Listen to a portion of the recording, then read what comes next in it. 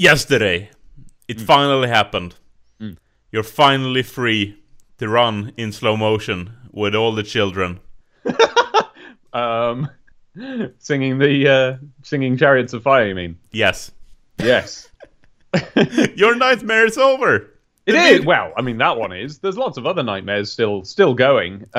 Yes, I've finally finished a video that's been just kicking my ass from like up and down the street for a very long time, to the extent where I finished it months ago, really, and then there was just one really long special effect at the end, and one very short but still tricky one at the start. And then the thing where it zooms in on a photo of my face and my current mouth says "back in time" over it. There's like little bits and bobs in it that took me a long time to do. And just as I'd done them all, I made the decision. Could you remember? I was thinking to myself, perhaps I'll render this and then install my new graphics card. Yeah. And I thought, I won't do that. I'll install the new graphics card, because in what universe could installing a new graphics card do anything wrong to a like video project that's already saved and it's already set up? Now, I don't know for sure that it was anything to do with the new drivers that did it, but suddenly everything was ruined.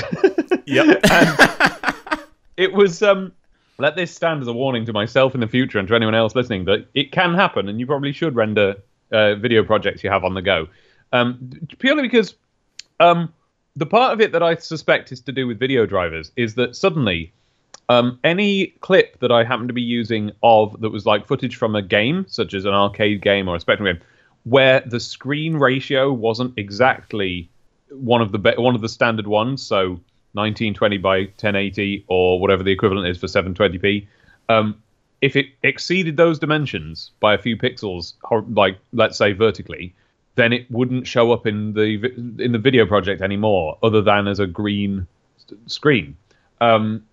And so there's a fix for that, but it meant that all of my camcorder videos became black screens instead of green. So I instead had to basically re-encode those videos in Handbrake and put them back in separately. So yeah, that went wrong. But what was really weird, what I found really, really fascinating was, so at the end, I've set up the effect of the picture at the end loading in exactly like a Spectrum loading screen.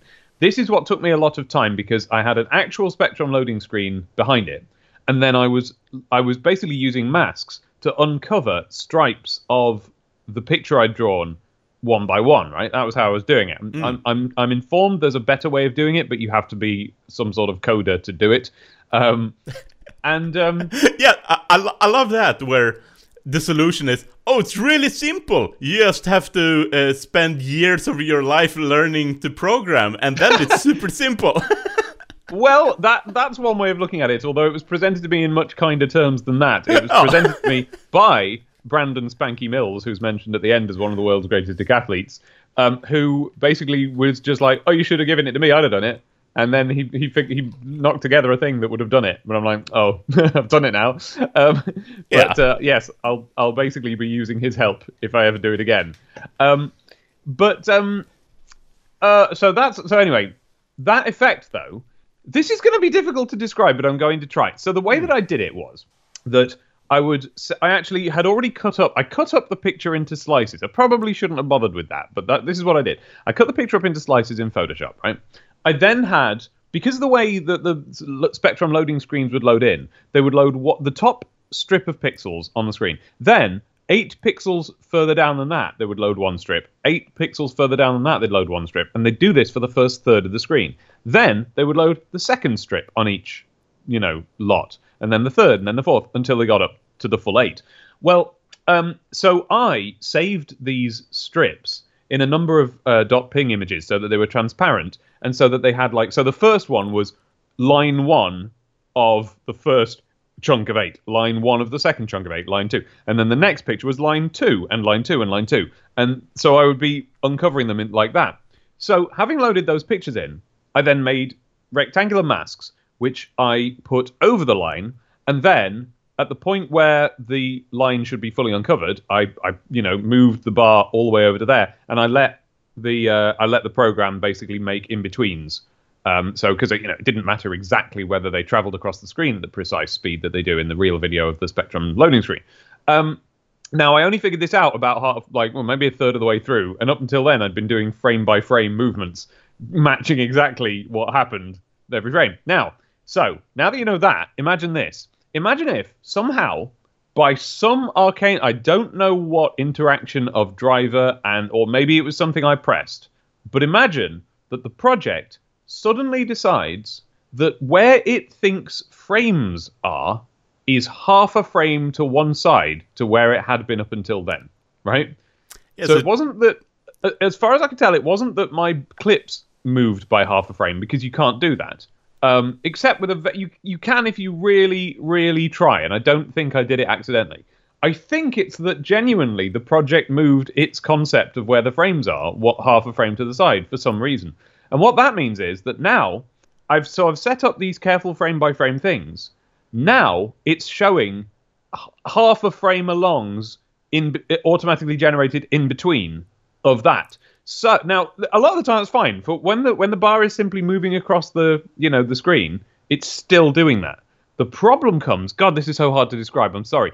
The problem comes when you hit the next frame where, having revealed one stripe, you then go on to the next stripe, which has to be fully covered and then gradually uncovered. And what would happen then is that instead, because we're going by the in-betweens, you would see the mask that gradually uncovers them halfway diagonally to be covering up the next one, and the big mask that covers up everything else would be halfway traveling to cover up the next thing. So basically, all of the lines would flash fully onto the screen before disappearing and being revealed.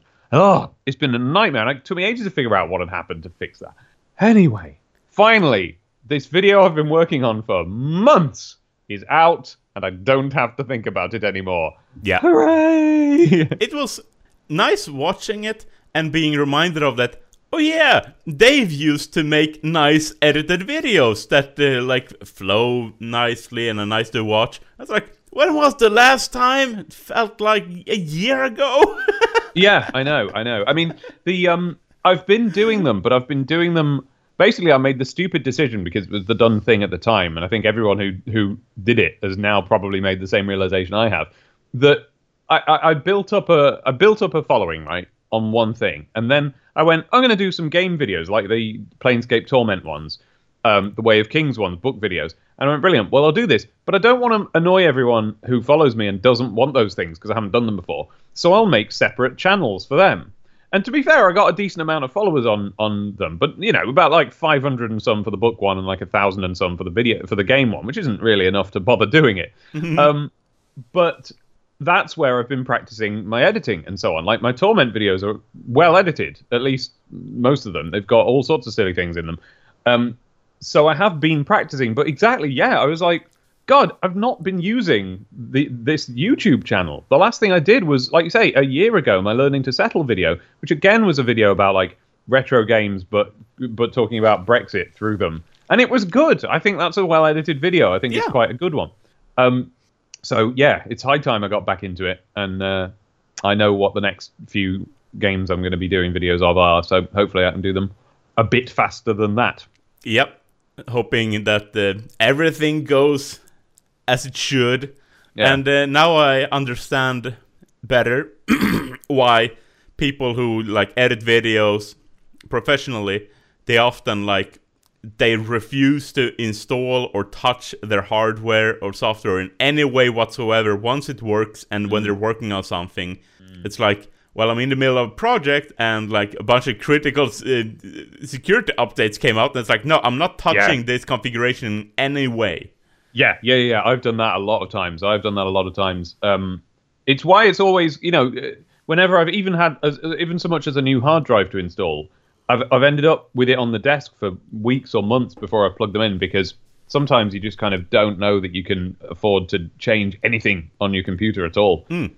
Because, and this is the thing, because I edit videos, also I edit audio things, podcasts, but also I do songs, also I draw comics. Like everything that I do is a completely different set of skills with a completely different workflow. Drawing a comic is nothing like recording a song.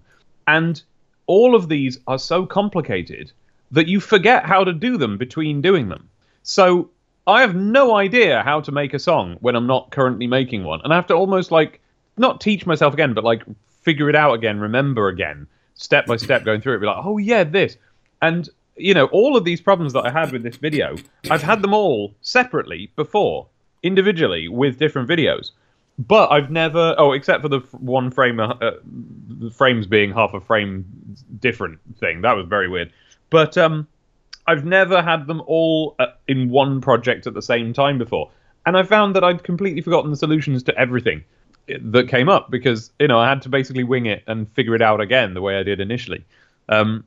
Because once if I've been drawing a comic for a bit, I can't remember how to make videos and vice versa. And it's real pain. So you leave everything set up exactly the way you left it because you're like, that's my best clue as to how to do it. If I have to install, for instance, if I have to install Manga Studio again, I don't know how because they keep it. I've paid for it, but there's one download URL which has since closed because they've changed the software or something, and I'm not entitled to the new version. So I have to I essentially have to never install Windows again if I want to continue being an artist. And because the new software is better, but it's a completely different system, I would have to relearn from the ground up. And so on. It's a real pain in the arse. Yep. I guess this is why George R.R. Martin still uses, like, I don't know, WordStar? Like a DOS computer? It will, yeah. No, it definitely will be, because he'll have it set up so that all of everything he ever needs to do will be a keyboard shortcut. He'll have all of his files of, like, the setup of all the different countries and what all the different names for everything is. He'll have that set up that he can call up in a single keystroke. Even if he started using Scrivener, it would be easier. But to him, it wouldn't, because he's got it all set up. Yeah, it would take probably months for him to just get up to speed and working again. And that's right. And if he did that, it would be like it would be unacceptable, because it would take him quite a long time to write each book. Then, if he did that, it would be ages before another one of his books came out. If he did that, yeah.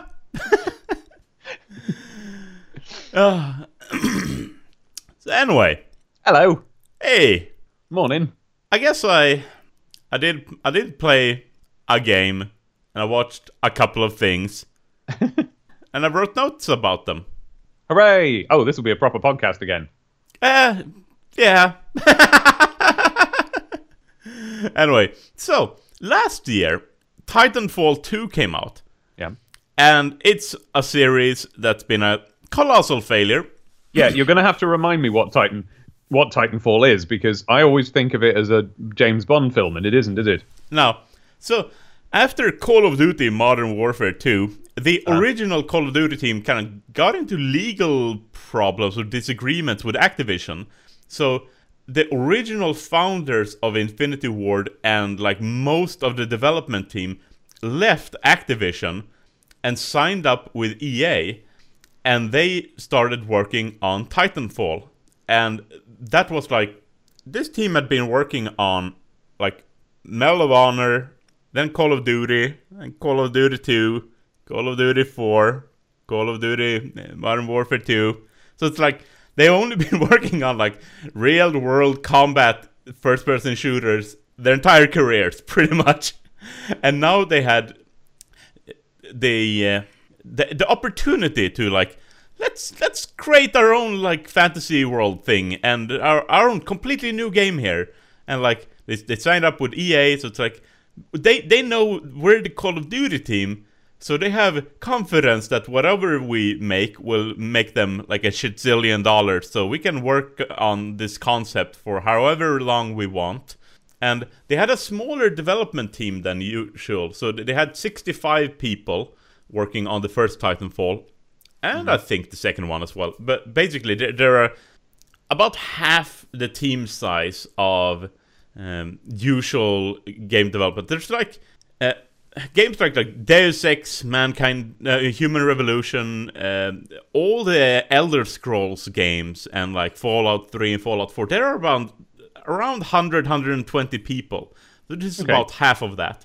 Okay. And those are relatively small sizes, because it's kind of, once a team goes above, significantly above 100, that's when AAA games usually go become the kind of super polished but bland paste that we get in these current games. Like, after Human Revolution was a success, they announced that, we've taken on 200 more people to work on the sequel. It's like, oh no, you're in trouble now. And they were. Yeah.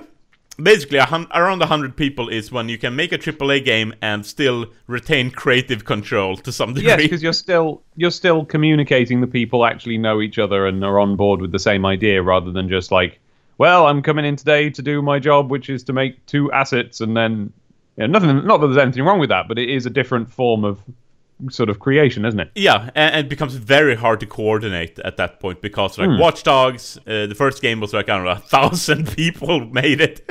Oh my god. Yeah. What? And the communication between teams was very difficult there, because people who were working like outside the main team were trying to communicate with the main team, like, okay, I made the interior of this cafe into a rough biker bar, and some guy in the main team made the outside of the biker bar into a modern chic kind of cafe where it's like parasols and like tables and everything, like they don't match at all. And just him, this was a blog post by a guy who worked on it to explain why there were like train tracks that led straight into nowhere.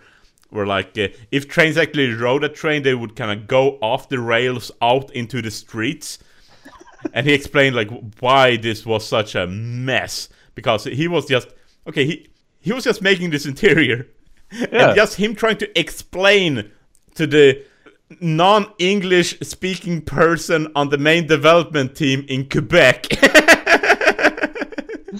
why it was wrong to put like cute parasols outside the rough biker bar.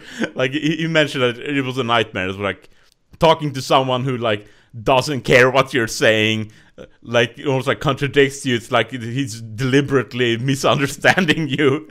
Yeah. Like almost like dismisses you out of hand, thinks you're talking shit. It's like and you can't tell really what he's saying because it starts reversing into French. And he said that it was like he found it to be laughable, the collaboration there. Anyway, so you avoid that by having 100 people working in the same building. Yeah. And with the original Titanfall, that's what they decided to do. 65 people, and what these games do well, and the sequel does well too, is this team, above all else, they are brilliant game designers. And I feel like this is their strength and their weakness. They prototyped the hell out of the original game, making like they wanted to make something where like, okay, you're a pilot that moves kind of like Mirror's Edge, but it's focused on movement. So you have double jumps. Whenever you move near a wall, you start wall running. So you can like just sprint, jump, and be near a wall, start wall running, and then like double jump, and you can just very quickly like go from street level up to on top of a building. And then they added robots to this. And their idea, their inspiration was like, well, we wanted to make it feel like a used, kind of worn universe. So their idea was kind of like Star Wars, Blade Runner, crossed with like Ghost in the Shell. And that's kind of how it feels. It's a bit like you took a Ghost in the Shell kind of robot and like weathered it to look like it belonged in Star Wars. Yeah. And all the motions and movements of like you entering and exiting the cockpit, all that kind of stuff is wonderfully put together. It feels very smooth, it feels very good, and the way they tweaked how the robot moves, the limitations of it, and how you can kind of use little rocket engines to like move to the sides to avoid rockets. It's just the game feel of this is like you almost couldn't do it better. It's extremely well polished and well put together, and it feels like something Platinum Games would do. Okay. Yeah. It's a bit like, I don't know, the The good Platinum games or the lazy Platinum games? The good one. I was thinking like you cross over Vanquish with Call of Duty, and in a positive sense. All right, so it sounds good so far. Yes. The problem is, that's all they did. So, in the first game, it was multiplayer only, and people criticized that because it's like, well, it's a full-priced game. Okay, it's fair enough, this is a supremely polished game, but there's not much to it. Yeah. And with the second game, they decided to, okay, let's expand everything. So we have a full single-player campaign this time, and this is why I bought the game, because it's on sale. It was on sale for the Black Friday or whatever, and it cost like $15, so... And in the single-player campaign, the idea was to explore the relationships between the pilots and the robots. And so, during the game, you have dialogue prompts that pop up, like, press X or V to choose this option or that option, and... you talk with the AI in the robot, and the robot is written to, interpret everything literally. It's like a military combat protocol droid, so there's a lot of humor there. But it's about establishing the relationship between the pilot and the robot, and the level design. This shows that it's very well done. Just for example, the first level, it's about powering up your robot. The person who piloted the robot that you're going to take over, he's dead. So the robot is kind of idle in the middle of like a grove. And during the level, you kind of go out from this middle point in different arcs and pick up batteries.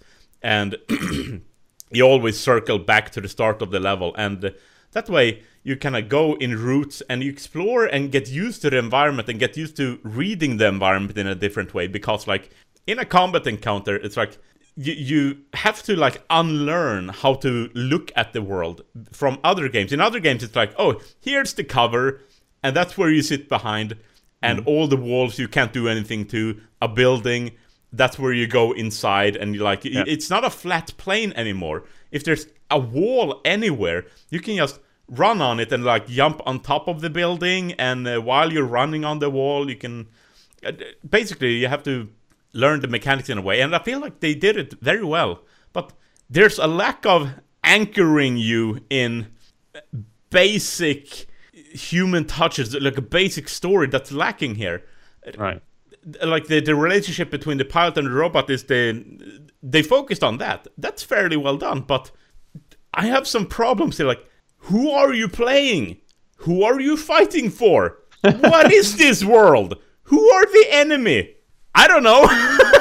Okay, those are some pretty big oversights. I mean, I guess technically, in pure game terms, it doesn't matter. But we're all so used to games being a sort of story that you need to know. Yes, this is why it feels like a game designer-driven game. Because everything that matters for game design, like the timings between like cutscene and play, everything is like goes as rapid as possible. It's like it's been pared down to just the essentials of like, oh, here's a perfect game. But they missed that you need more than that.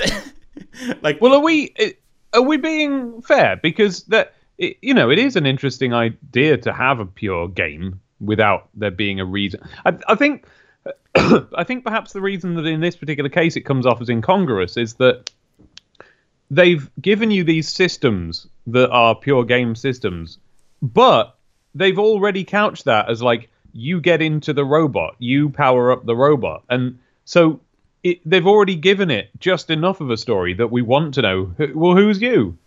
Yeah, like the opening cutscene is a pre-rendered video where the main character narrates kind of how awesome these pilots are. It's kind of his ideal of what a robot pilot is. And then at the start in the tutorial mission, which is very well designed, you're a trainee and your mentor is this pilot that dies in the first mission and whose robot you inherit.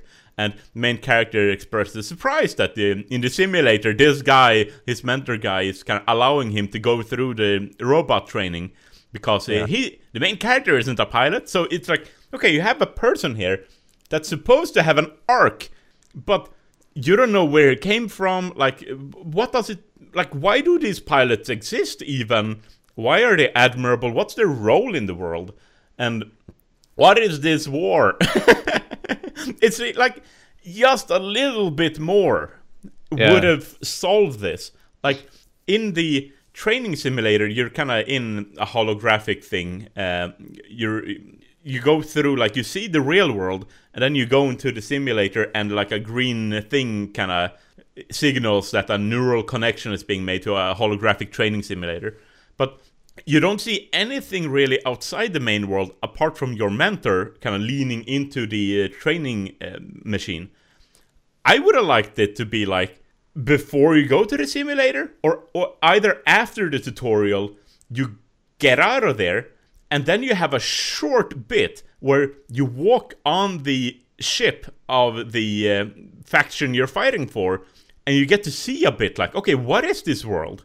You've had the tutorial bit where you get to run around and fight and do piloting tutorial stuff, but I want some context here, like just a little bit of like voiceover, a little bit of visuals. Yeah, it only needed to be like a couple of minutes. Yeah. Instead, they've paced the cutscene and storytelling the same way they did in the Call of Duties. But in Call of Duty, they could get away with it because everything there was based on real world stuff. Yeah. So you already knew like the context of everything. Like, oh, it's a war in the Middle East. Like, yeah, I know who I'm. Okay, I'm an American fighting in the Middle East in the 2000s. Got it. Yeah. But here's like a fantasy setting with robots. I need some more here. I don't know anything. I'm like halfway through the game, and like the arc of the story is learning the basic premise of the game that they should have told me in the first 5 minutes of the game. So anyway, it's been kind of mysterious trying to suss out like how something that's so wonderfully designed can also at many times just be super bland. Nice trivia. This is, as far as I know, the only game since, Portal 2 that's been used making Valve's Source engine. Oh, wait, hang on. Okay, when Portal 2 came out, there was a lot of pushback against them using that engine because of how limited and old it was. And it meant that they could only make a little bit of room before they had to have a loading screen and things like that. Have they managed to avoid that somehow? No, I think they just use more RAM on the consoles, and that's how they make bigger levels. But I feel like people who make games usually sneer at the audience who are able to tell which engine a game uses and that they care which engine they use. But each engine comes with like presets made by the creators that like it takes a lot of time to make a game. So all developers to some extent use like in Unity, everyone uses the inbuilt lighting system. That's why when I play something made in Unity, I can tell just from the aesthetic, like, okay, the light falls like this on the walls. I can see that, this is a Unity game because the light falls like it does in every other Unity game. And in Unreal Engine 3 games, every game used to have a certain type of look to their shading and texturing because everyone used the pre-built shading appearance. It was only like very few games, like, I don't know, BioShock and stuff like that where they took the time to rebuild and redo everything from scratch. But like normal games that are made in like 2 years don't do that. Yeah. And in Titanfall and Titanfall 2, you can feel that the movement and input lag and like everything feels like a Valve game. Like everything has the very rapid responsive feel. It feels really nice. I was going to say, the feel of Valve games is a good feel. And even though it might be old-fashioned now, I imagine it probably feels sort of in a good way, like kind of nostalgic. Yes, it feels like refreshing. It feels like, I'm playing a proper game.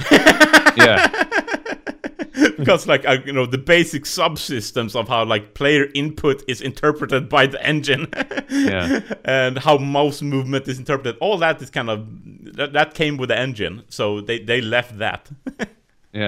Anyway, so but there's a few things like I feel like they didn't go far enough in the aesthetics bit, like things like the way something basic like a metal grating, how that looks. Metal gratings have had a certain appearance ever since they were invented in game rendering in like 2004, 2003. Like Far Cry 1, Doom 3, all games can look exactly the same with the metal gratings if they don't do anything inventive with their art design. And Titanfall 2 does that. So it's like you walk into a big open space, it will often look amazing because they did concept work and then they just rendered that concept work there. So it's like whoever designed this world on like a macro scale did a great job.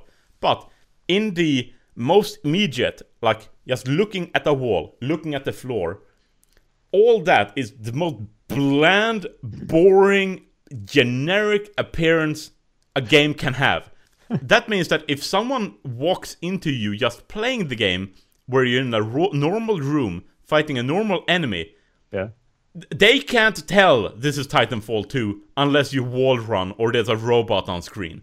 It looks like, oh, what is that? Is that like the most generic first-person shooter ever made by human hands? And that's a problem.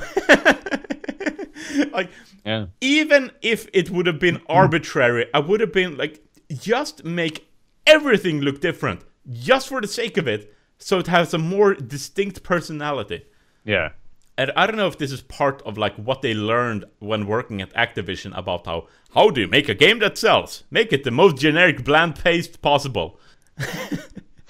Maybe. Yeah.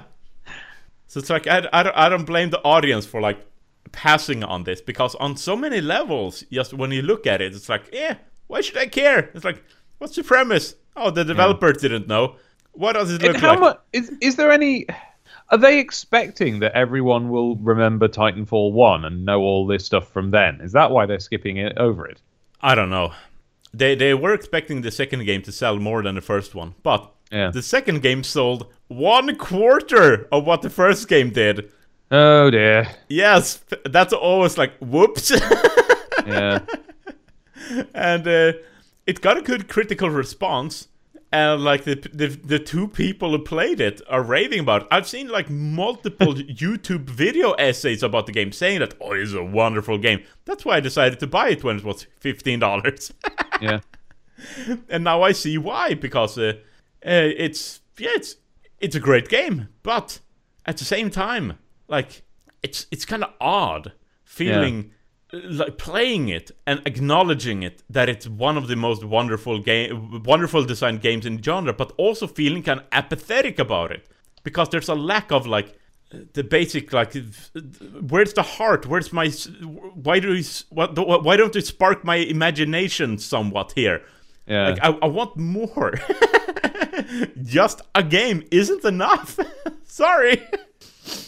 Like older games like Shogo, a game from 98, 99, made by Monolith, the people who made like a Shadow of Mordor and stuff. It was like an anime-inspired mecha game where you played as a soldier running around, and then you walked around in a giant robot. So, in that, there was a segment where you wake up on the ship, and then you walk to a briefing, and then you walk to the robot bay, and you get to choose between three different robots, and that a branching plot, like a game from like the 90s, a first-person shooter from the 90s had a more ambitious world building and story than a game from 2016. Yeah. And that's at the point where like people didn't even know how to do story in a first-person shooter yet. It's you don't need much, do you? But no. You know, because everything you need to know could be done without cutscenes, without lore. It could just be done with a few objects placed here and there. There was a bit... Okay. I don't know if you're aware of this, but there's a game that I've played that I think does storytelling quite well called The Witcher 3.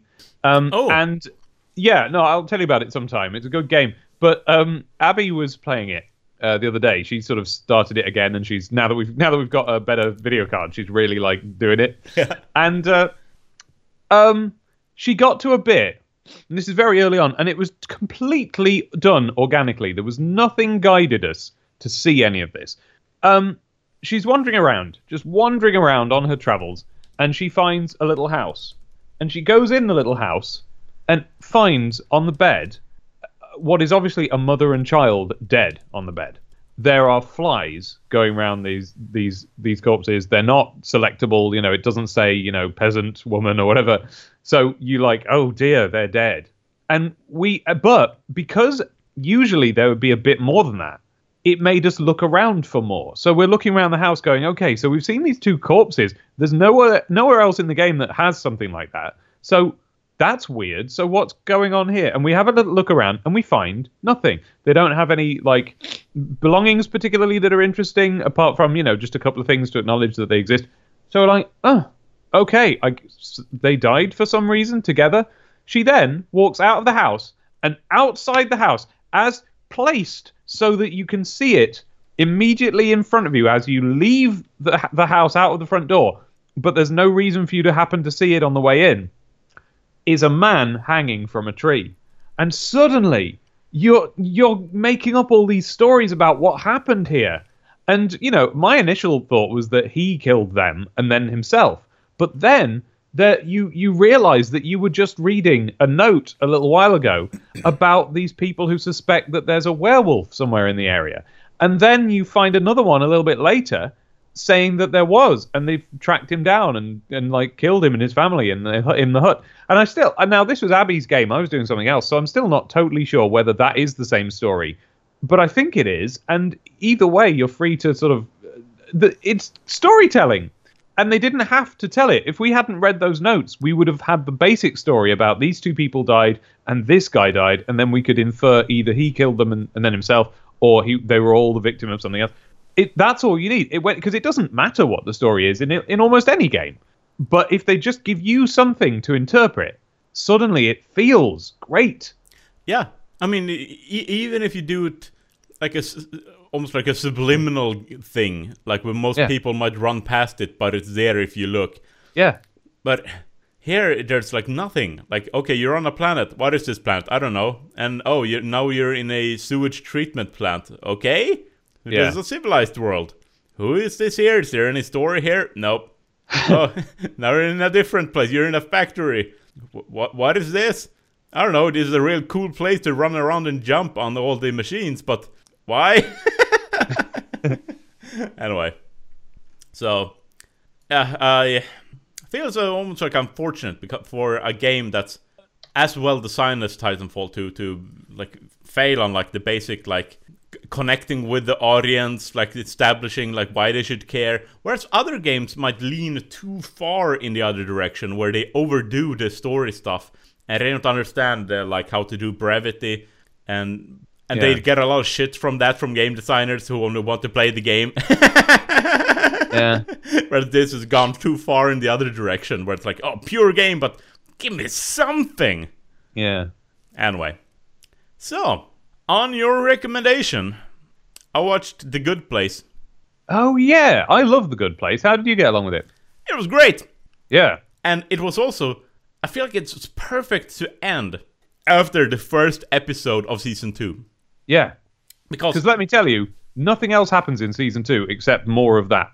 Yeah, and the final line of Season 2's pilot, it's almost like it intimates that, okay, we're now in a cycle where this will go on forever. It's almost like it's a perfect place to end. So, yeah, this show, I was pleased with many things. Like, the story kept moving forward. Yeah. Isn't that a refreshing change for this sort of show? Yeah. So it's a sitcom with 20-minute episodes, but it's almost it's structured like when people I usually get my eye rolling on whenever people say that, oh, Stranger Things, it's an 8-hour movie. It's like, oh, fuck off. But it says a bit about the general structure of I guess the arc. It's just, okay, it's a self-contained season. Yeah. like Dexter. Dexter wasn't like 10-hour movies. It was self-contained seasons, damn it. Yeah. And The Good Place feels like that, where it's like a really long arc, or quote unquote a long movie, where it keeps moving forward. Each episode, the story advances and changes and complicates the situation. It doesn't fall back on like a routine. Yeah, that's it.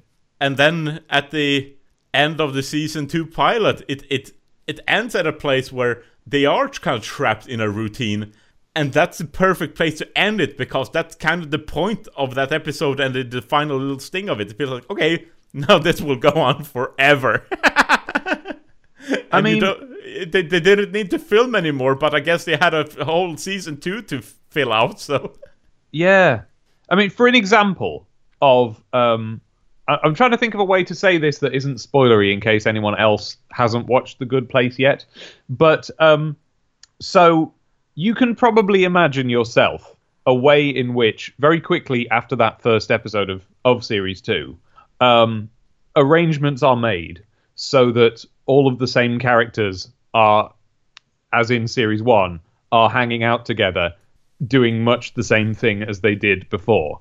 And so the story basically continues, but with this slightly new, changed premise now.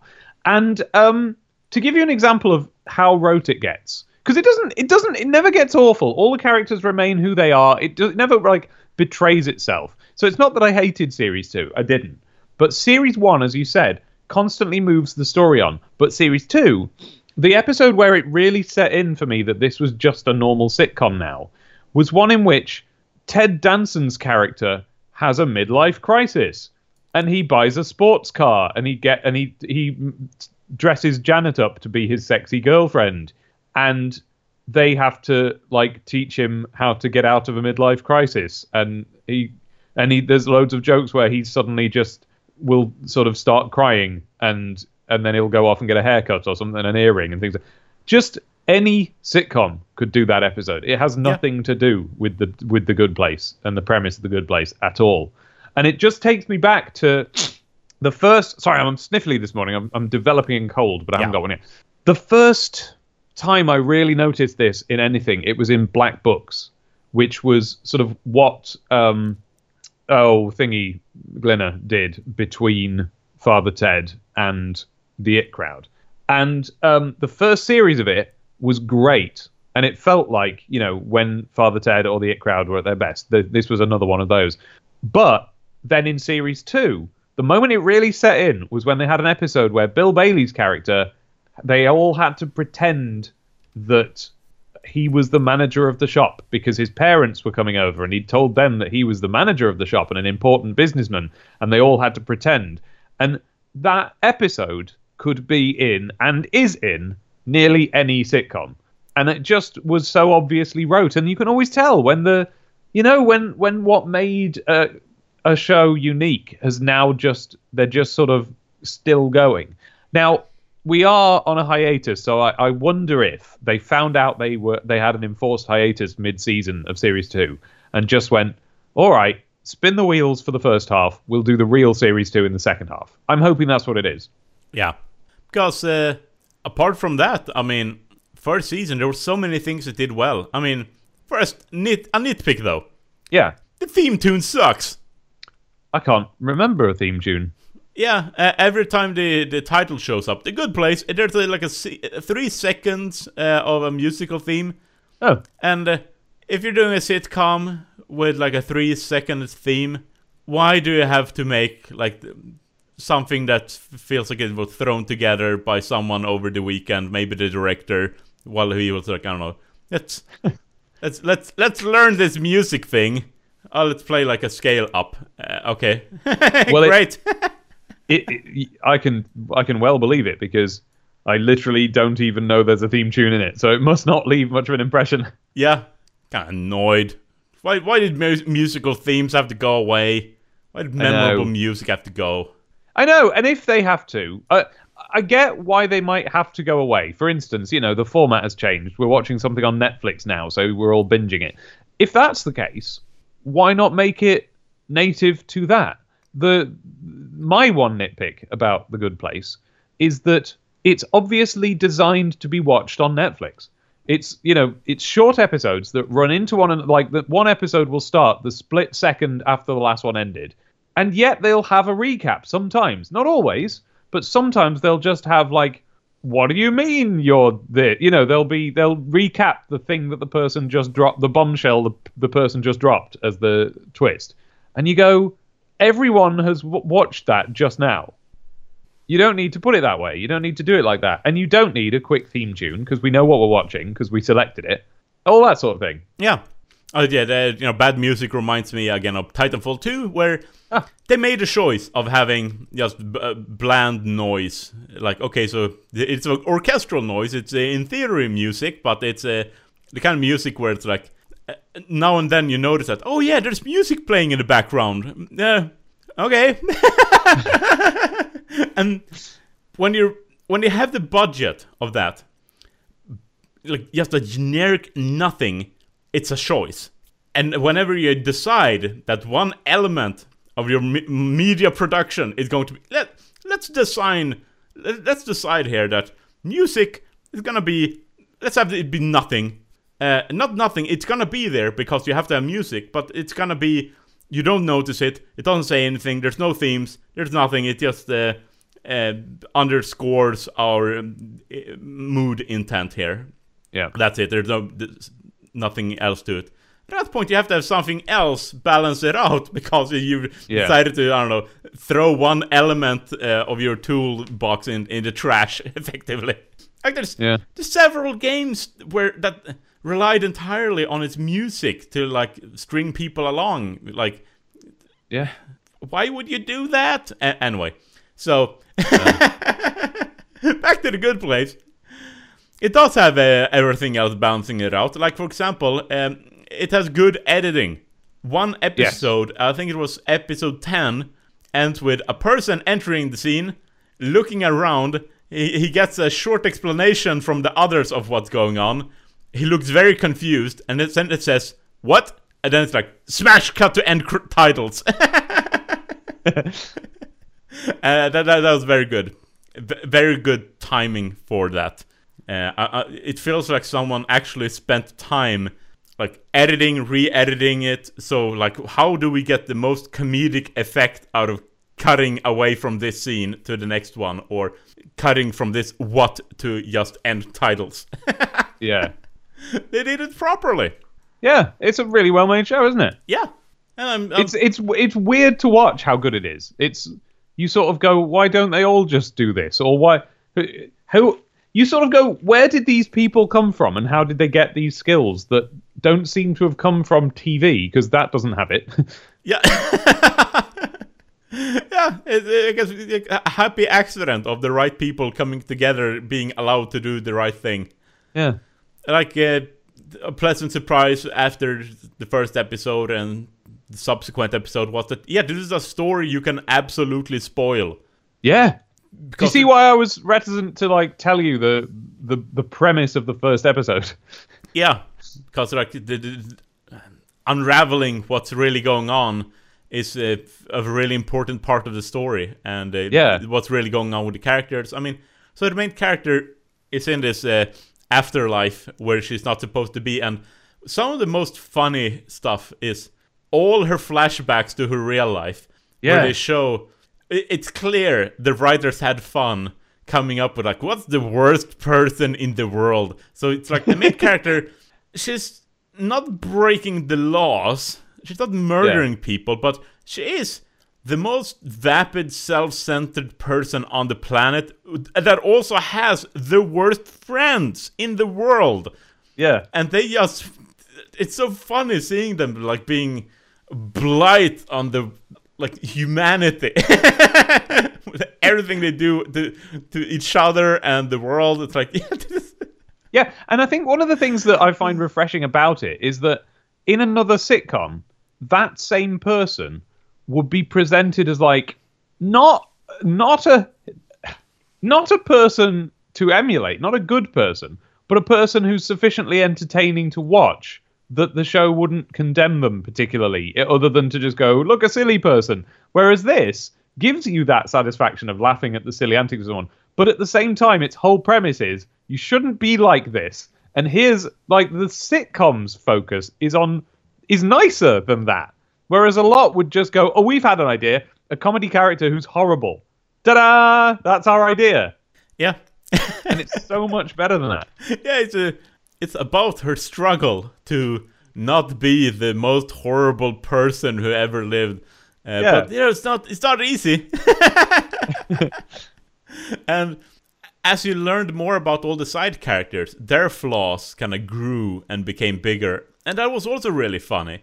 Yeah, to the point where everyone is just like a nervous wreck, only acting on their worst impulses all the time. Yeah. Anyway, good place. Really recommend it. And first season and the first episode of season 2, that's perfect. Just watch all of that and then stop. Yeah. So until it starts up again, and then we'll see. Yeah, but I feel like I got enough from this. Mm-hmm. This was really good. I've seen it. I'd have to be convinced to continue watching. It'd really have to go somewhere worthwhile. Yeah, exactly. Yeah, I apparently, okay, I nearly skipped ahead 2 sentences then. To me, it seems like what happened is they had a great idea. They followed it through to its essentially conclusion, found out they were getting a series 2, put a cliffhanger at the end of series 1 to make you watch it, disappointingly, because otherwise it would have been a wonderful, perfect little package. But then again, also, when you get to the end of series 1, the story, it would be awful if the story just ended there and it's like, yeah, that's where they are, that's what we're doing. But like, you know, it kind of demanded a series 2, but there isn't any scope for a series 2 because the premise has been exhausted. So they've got to come up with a new one, and they haven't yet. Now, the reason why I sort of said now then is because apparently the whole thing, all the way through series 1, was all along developed with the series 2 premise in mind. So apparently this is the real thing now. We're on to the real thing now, and it's what they always had in mind.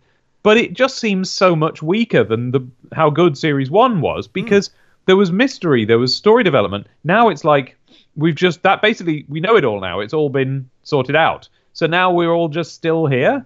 Which is what makes me think that they do actually have something else that they're going to pull out.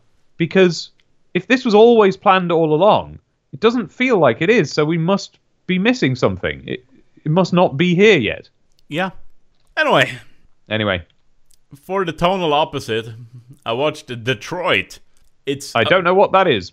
It's a movie that came out last year to landed like a thud. I mean, nobody cared about this. It's from the director and writers of Hurt Locker and Zero Dark 30. Okay. And this is about the 1960s race riot in Detroit.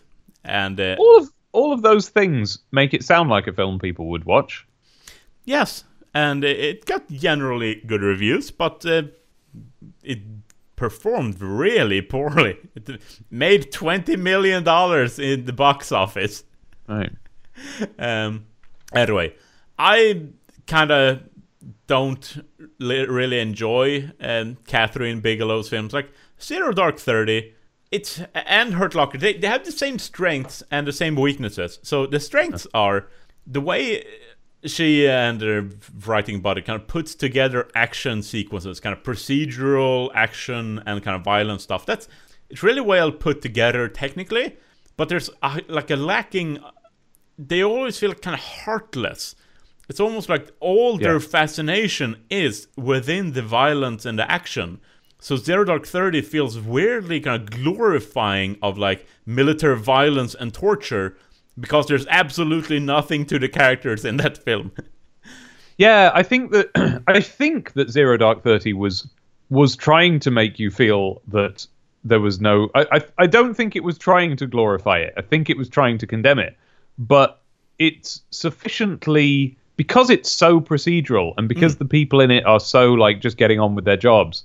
I remember when I watched it, someone over in Digi said, like, jokingly, I think, but said like, "Oh, are you a fascist now?" Yeah, it leaves too much room for interpretation for that to feel like, yeah, someone could read this film that way. It feels like a praise of torture and violence and murder. It kind of feels that way. And Hurt Locker, that again, it's a good procedural. There's like a sniper battle that was well done, but the character story, it was like, I wasn't feeling it. It didn't feel sufficiently human enough. Didn't feel plausible enough. And in this movie, where it's police violence against African Americans, it unfortunately has the same problem, where it feels like it has a fascination about just showing violent beatings of people, and the heart of it, it feels almost cartoony. It's too transparent, the intent of the film, because the casting of the characters, all the police people who are the bad guys look like prototypical southern racist hicks. Right. And all the good white people look like respectable, upstanding, attractive people. And all the black people who are being beaten down look like movie stars. Right. So the intent is too transparent there. It needed to make everyone look just a bit more ordinary, so you can take it more seriously. So it feels like it's more like a real story. Yeah, because that sort of casting makes it feel like something that can it's all right, everyone. This is only happening in a film. Yeah, and at the same time, like sort of like Independence Day or something. Yeah. The intent is just too transparent, just from the casting alone, and then all the actors try their best. Yeah, but the material, like the characters, are again super thin. There's almost nothing to them. Not the police, not the people living there. Like, there's one character maybe in like a movie that's 2.5 hours long. Yeah, like an hour of it is almost like a real time play out of like an incident in a motel where some people were shooting a toy gun at the local police and military, and the cops show up there and kind of try to find the sniper shooter there and their gun, and they use a lot of violence, completely unjustified, and then kind of to try to justify their presence there, they kind of line up everyone against the wall and they beat them up and almost like do mock executions to try to find out, to make them tell them where the gun is, but the gun doesn't exist. And all of that, it's just, it's horrific violence, but it feels so empty. And so you go away from the film, it's like, okay, this movie had added absolutely nothing to the subject matter or the event. Yeah. Oh, well. Yeah. And it feels like, it's typical. They need to elevate their game. Yeah. I don't know if it's the writer's fault or the director's fault, or just their collaboration doesn't work, but they keep making movies together. They enjoy working together, clearly. And they get all the awards, so they think it's working, but I don't think it is. I see. This is a Tim Burton, Johnny Depp situation, isn't it? Yeah. They're too high on their own farts. they can't take a step back and see that, no, you have huge flaws in your films. I can absolutely get it, though. Like, if you were a human being, as we are, and by whatever circumstance, as long as you worked with this particular person, you get to be a movie maker. You know what I mean? I can see why you would keep doing it and not step away from that. Yeah, and like the production values are fine. Like, they got John Boyega in it. He's a likable person. Yeah, but I like him a lot. Yeah, his character, there's nothing to him. Yeah. Oh well. That's a film I'll forget very quickly. Oh, well, it's a good job we covered it today then, before you forget it. Yeah. There's a warning where I feel like, no, it's not actually worth watching. You can skip it. Yeah. Fair enough. I will. Yeah. Or will I? What if I forget and then I watch it? Yeah. What if I go, I've heard of this film. I bet therefore it's good.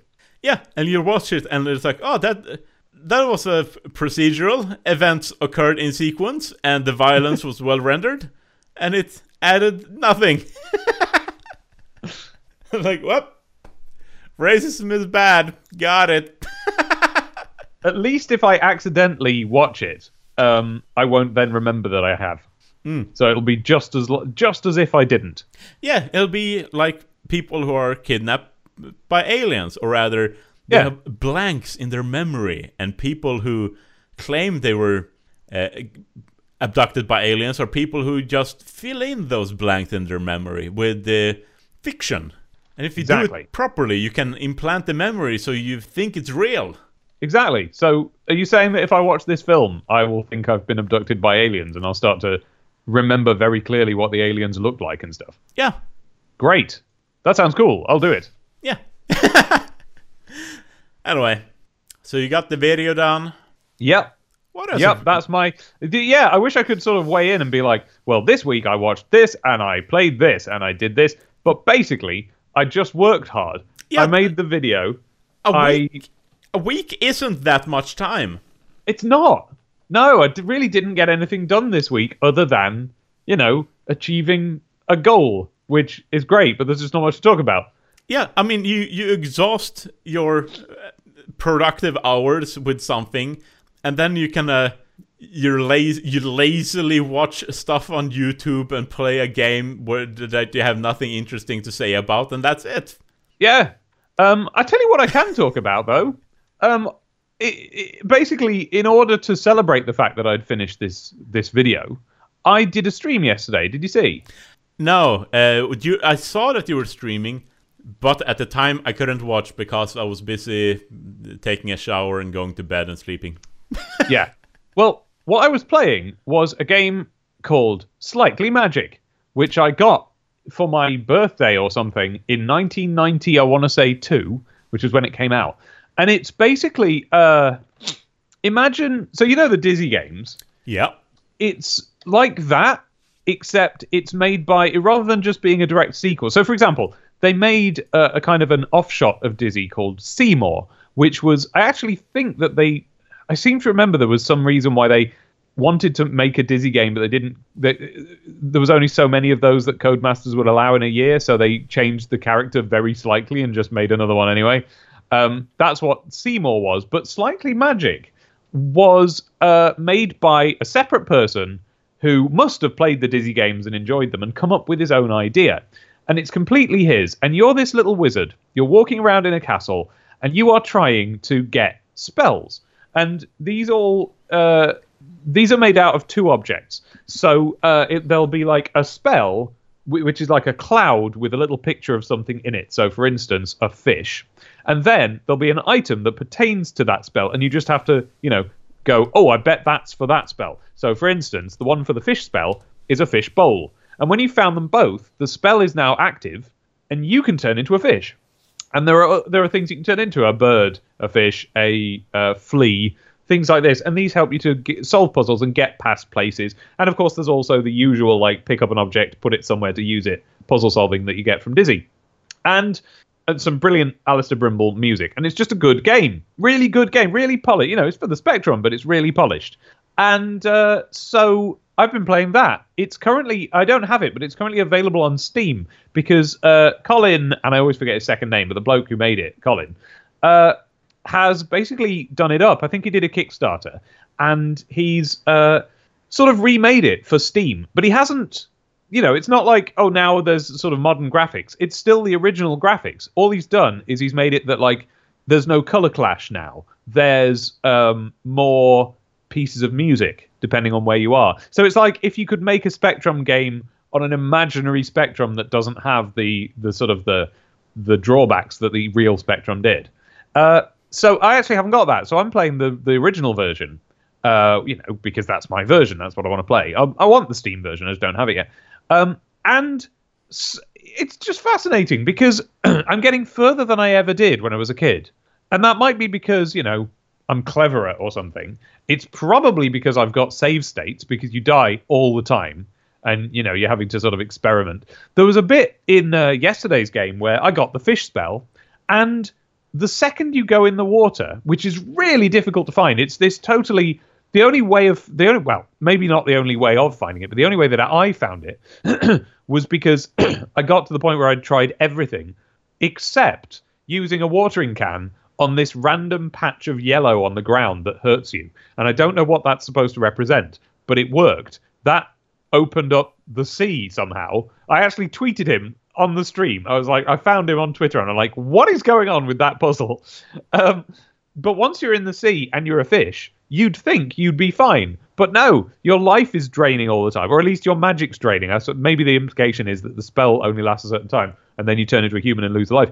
But I don't think it's possible to do all the stuff you have to do in that sea area without losing all but one of your lives. I genuinely think you've got to do that, unless you know the exact route and can do it exactly, which I suppose in those days is what you would have done. You would have died, gone back to the start of the game, died, gone back to the start of the game, and you're supposedly learning the route. But this was further than I was, able to get from as a kid from starting at the beginning of the game.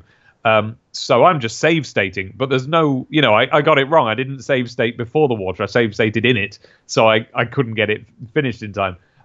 So I'm still alive, but I've just got my last life left. And point is, it's a good game. I'm really enjoying it. And it's like, there are games that were made on the ZX Spectrum in 8-bit graphics that are good and that you might as well play now. And this is one of them. It's a good game. I recommend it. It's on Steam for £5. Slightly Magic. Go ahead. Try it. It's very old-fashioned, but if you can get over that, or if you like that, I think most people would quite enjoy it. Yeah, and it being old-fashioned is part of the charm, because it's it's like a game from a different world, which is nice, because newer games might feel like they're from the wrong world. Yeah. Sometimes we do feel as if we're in the wrong world, and exactly. I'm going to stop.